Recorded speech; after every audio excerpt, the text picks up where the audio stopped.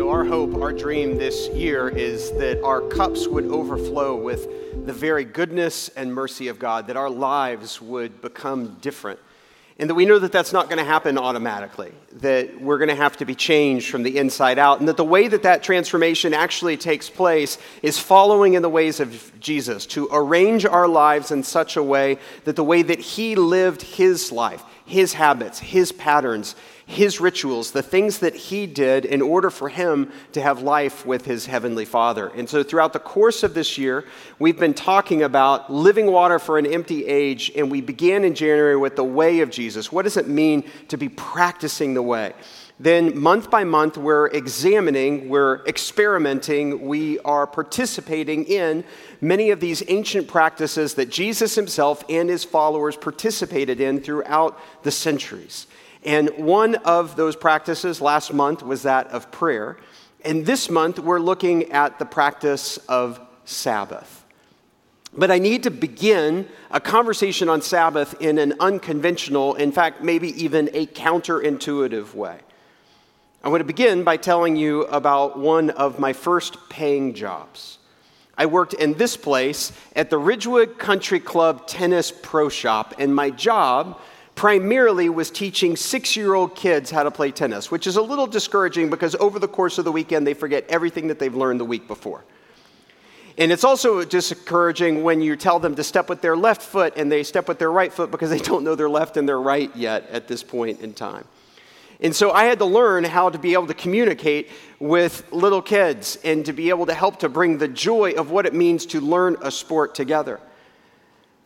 There were a variety of different tasks in that job, but the reason that I took the job was because of money. You see, I drove a 1982 Buick LeSabre, and it had a cassette recorder in it, and we were in the midst of the beginnings of the digital music revolution, and I wanted a compact disc player in my car, but that was expensive, and so I had to save up my money for that. That's why I took the job. But a funny thing happened after a while of doing the work of working at the tennis shop. I began to fall in love with the work itself. I really began to get to know the kids, to know them by name, to wipe their noses and to wipe away their tears. I loved getting to know their frantic families and being able to hear some of their stories. I would work in the pro shop, and at times I'd have to organize the shoes to make sure that they were easy to find and that you put them in sizes of numerical order so that people would be able to find what they were looking for. The big plate glass windows of that tennis shop that was kind of perched upwards, man, when a rainstorm would blow in, they would get messy, and I'd have to learn how to squeegee the outside of the windows so that people could see clearly. And I discovered in that job that I had a superpower. It was kind of like a mathematical formula that you had to do on a standardized test when you were in school. Rich has 60 kids in tennis camp. 20 of those kids are under the age of 10. 20 of those kids are between the ages of 10 and 14. 20 of those kids are between 14 and 18. How many large Domino's pepperoni and cheese pizzas should Richard buy in order for there not to be too much pizza where it's going to waste or too little pizza where the kids are still hungry? I discovered I was good at that. In other words, I began to love the work itself. Stringing a racket, the satisfaction of closing up the shop at night, that they would trust me with a key, and that I would be the one who was the last to leave. I want to tell you that in that moment, I discovered something that is a conviction that I have never let go of, but some of you might disagree with. And that is this conviction: all work has intrinsic value to it. Now, there's plenty of extrinsic value as well, like you may be compensated for your work. There may be accolades, there may be attaboys or attagirls. There may be recognition, there may be success that comes to it. There may also just be gratitude that comes from a job well done. But I actually believe that work is a gift from God and that work is inherently good. And I also firmly believe that we have lost this in our society today. Sociologists refer to what's on the screen here as the Great Resignation. According to the New York Times, this last year, over 50 million people resigned their job. Now, many or most of those people resigned their job in order to take another job, but many of them are also leaving the workforce altogether. One of the incredible statistics that I stumbled across that I just couldn't get past in researching this message is this. When you compare prime working men, and the reason men is because women were not in the workforce significantly in the first part of the 20th century. When you take men between the ages of 22 and 54, our prime working years, during the Great Depression, 15% of men were out of work. Were out of the workforce. Were not doing a job. Last year, according to the Department of Labor, that number was 16%.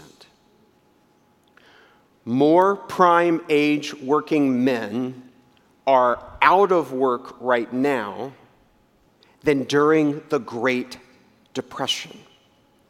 The obvious contextual difference is that during the Great Depression, there wasn't enough jobs to go around. There's plenty of work to go around right now, but we've lost our will, our drive, our desire, and our joy of work. A friend of mine by the name of David Bonson, who was in my previous church, has written a book that I commend to you called Full Time. And in that book, he says this: if public posturing and marketing campaigns are to be believed, the modern purpose of work can be defined thus: work is what you do so that eventually you won't have to do it anymore. Will you say this liturgically with me here, starting at work? Work is what you do so that eventually you won't have to do it anymore. So many of the working definitions of work in our head is that it's a necessary evil. It's that something you have to do, but you want to minimize it as much as you can. And the goal is to do as little of it as possible so that one day you don't have to do it any longer. This is very different from what Dorothy Sayers says work is, that it's not supposed to be drudgery, that it's supposed to be a delight, that it's supposed to be a part of our love. And in fact, the way that she defines work is in a beautiful way, where she says that work is for the sake of doing well, a thing that is well worth doing. Work has intrinsic value. It is good. And the reason that I'm bringing this up as we enter into a month of Sabbath is that I could tell you, hey, we need to rest, everybody. And if you don't have the proper theological, biblical, godly view of what work is, you are going to mishear what I am telling you. And my conviction is this: you were not made to rest. You were made to work.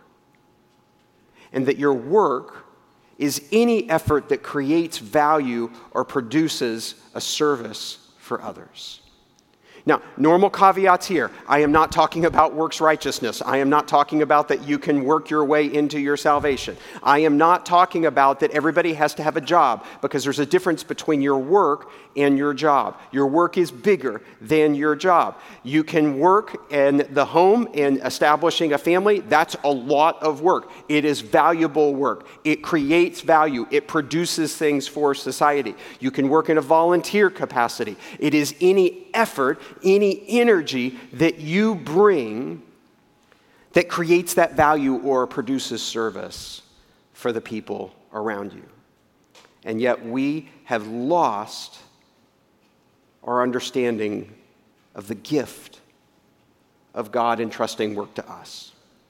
So I want to rewind to go very back to the basics of the story to make sure that we all understand what God's invitation to work is. And it starts all the way back in Genesis chapter 1 when it says this: in the beginning, God created the heavens and the earth.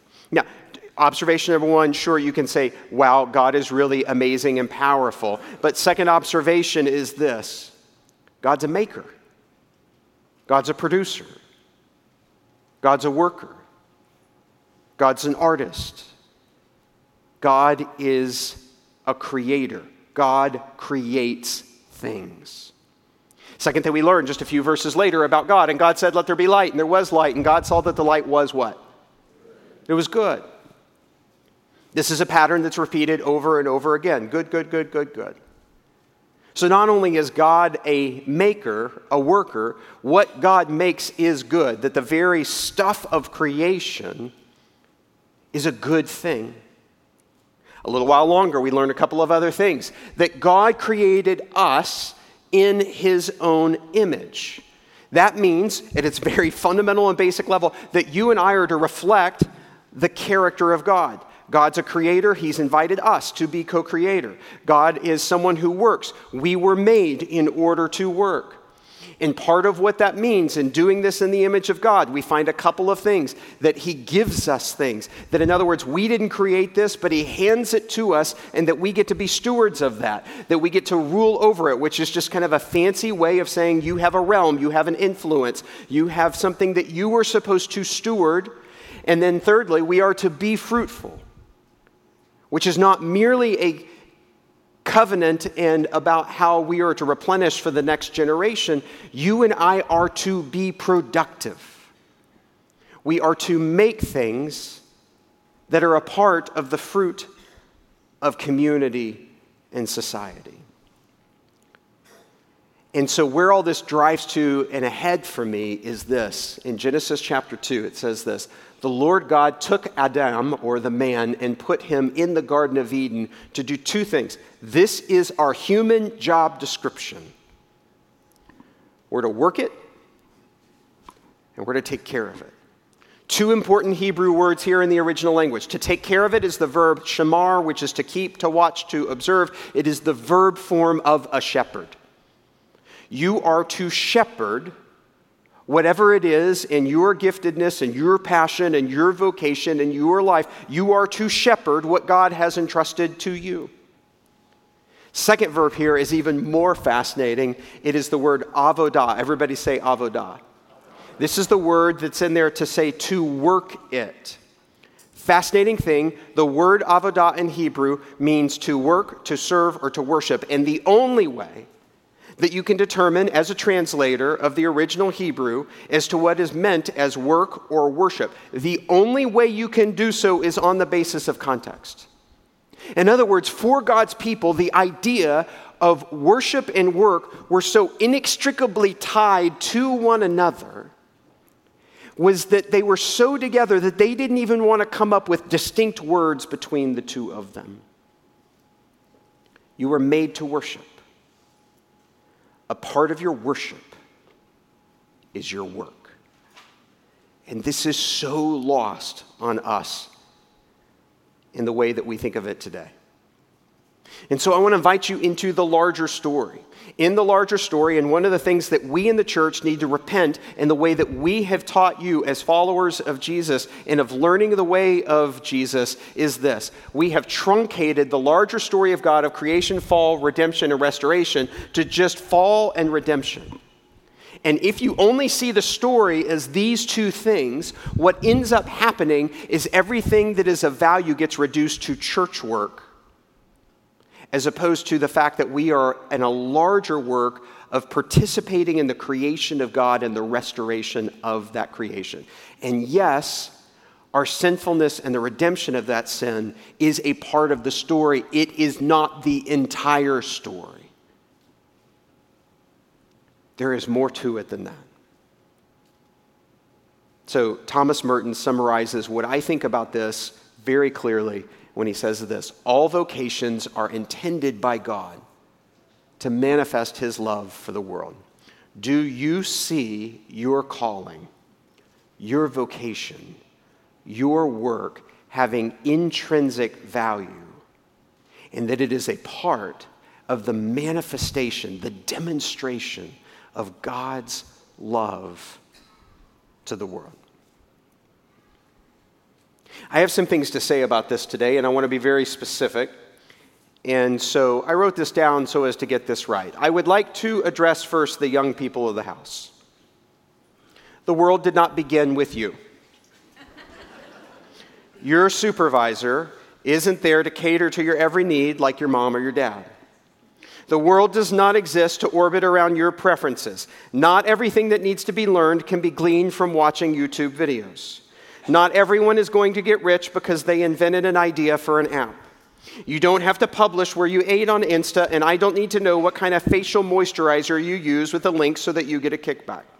I don't care that your favorite yoga instructor only teaches a 2 p.m. class. Go to an office. Learn from people who have been doing this for a while. Have lunch with fellow workers instead of watching Netflix on your phone alone. Ask questions, work hard, offer to help, show up, pay your dues, and care about your work. Told you I had something to say. But now I want to address the older people. Stop being so grumpy. Not all young people are entitled brats. We don't have to do the same way that we've always done it before. The world is changing and fast. You have things to learn too. Your goal should not be to play golf 5 days a week in a 30-year-long retirement. The world needs you, your wisdom, your perspective, your effort, your flexibility. Tapping out of community and retreating behind your favorite cable news channel does not make you right or happy. Be curious, share your experiences, offer to help or volunteer or come alongside or roll up your sleeves with someone else. We have big problems in the workplace and in society to solve, and we can't do it without you. Remember, we won World War II and the Cold War in part because we outpaced the enemy. So don't give up. Get close. Get in the game. You still have so much to give. I got more to say. But I felt like it wasn't fair to pick on young people and older people without addressing ministry leaders like me. What you do is no more important than anyone else. Someone can glorify God just as much in finance and fitness as much as they can in faith. Church members do not exist to prop up your ego or gather a crowd. Don't just tell people what you want from them, but what you want for them. Empower them, equip them, challenge them, comfort them, and most of all, love them. Figure out what is best for them. Help them to find their distinct and their God-given calling to serve those in need and be a daily sign of your eternal kingdom in education and in healthcare and in business or hospitality or in their homes. Teach them to create value and to love God through their work. Teach them that not all ambition is bad, not all success is wrong, that a certain amount of stress is necessary to grow and thrive, that money is not the root of all evil. Be unapologetic in building a great church, but be humble enough to recognize that the kingdom is way bigger than your church. I didn't like writing that one as much because that one cuts a little close to home. I'm going to put a guy on the screen that you probably don't know. His name is Alan Lample. And in January of 1988, he started out working with a Broadway production that was known as Phantom of the Opera. He did this job for 35 years. Over 13,000 shows. Of the 13,198 shows in the longest run ever on Broadway, he did over 13,000 of them. No one ever went to Broadway to say, "Ooh, I hope that Alan's working tonight." Because Alan was never on the marquee. His name was in very fine print at the bottom. Because Alan was never on the stage. What was his job? He was the chief electrician of the production. Behind the scenes. But if you've seen the play before, the musical before, you know the scene where the chandelier drops. That was his job. And for 35 years, he made sure that when people bought a ticket and they came to be swept up in a story, to be inspired, to have their hearts soar with music, to be haunted, that was never going to happen unless he did his job. To which I believe heaven and God himself says, it's good. That's good. Now I'm going to put somebody on the screen that you do know. Who's this? Who is this? That's Harrison Ford. Thank you very much. You guys are sleepy today. You didn't get the grandfather clock joke. You didn't get anything. 1977, Harrison Ford. How sore do you think that he is after doing this last Indiana Jones movie, right? He's been at this a long, long time. And you know him, and you know his work.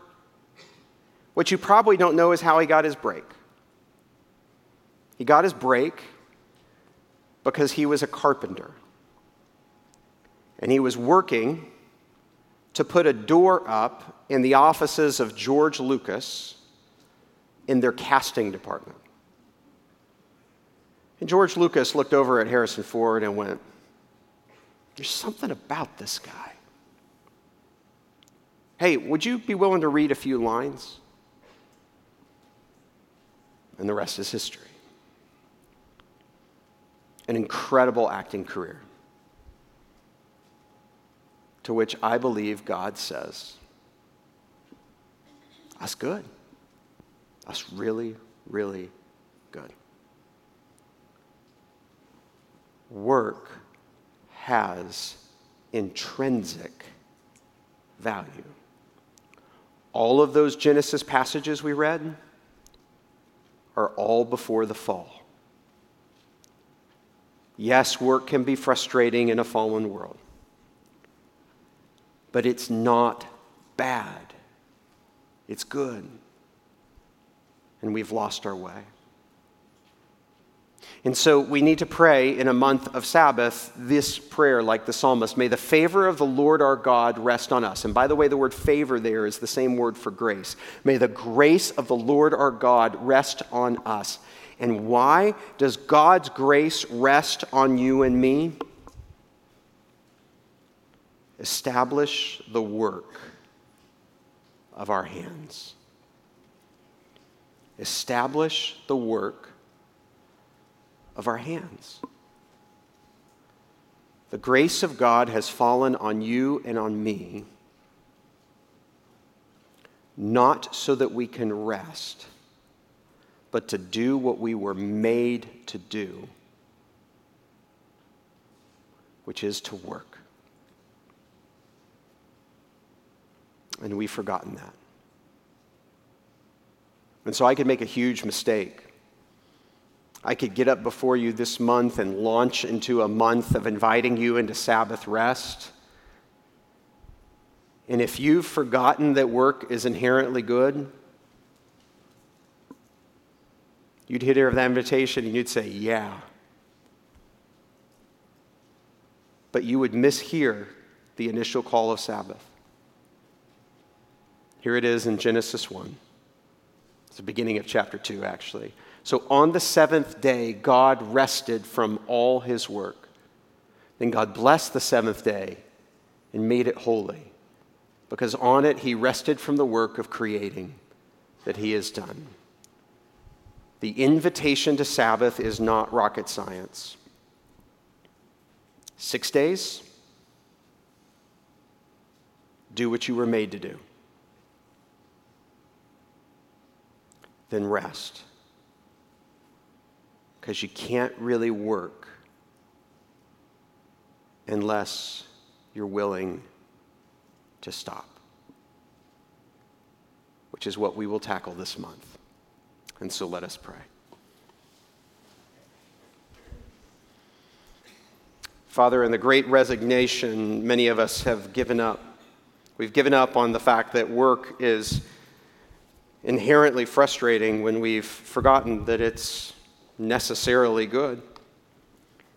And so I pray that you will help us to understand that work isn't the kind of thing we do so that we don't have to do it anymore. That work is the kind of thing that's worth doing. And so forgive us in a warped age for thinking that we were made to rest when in reality we were made to be fruitful. We were made to worship. And we can serve you just as much through the quality and the way that we work as we can as we come on a Sunday morning. And so I pray that you will make this community a revival, a renewal, a renaissance of discovering passions and gifts and creativity and vision and love. They would be swept up in the flow of what they get to do each and every day. I pray for people that are out of work and that desperately want it. I pray that you will align their lives to find what they were made to do. I pray for people who are being abused at work. And I pray that you will set them free. And most of all, help us to never lose sight of the fact that we get to be co-creators with you. And that the greatest invitation all the way from the back of creation is that your grace would fall upon us so that our work would not be in vain. And we pray these things in Jesus' name, and all of God's people said.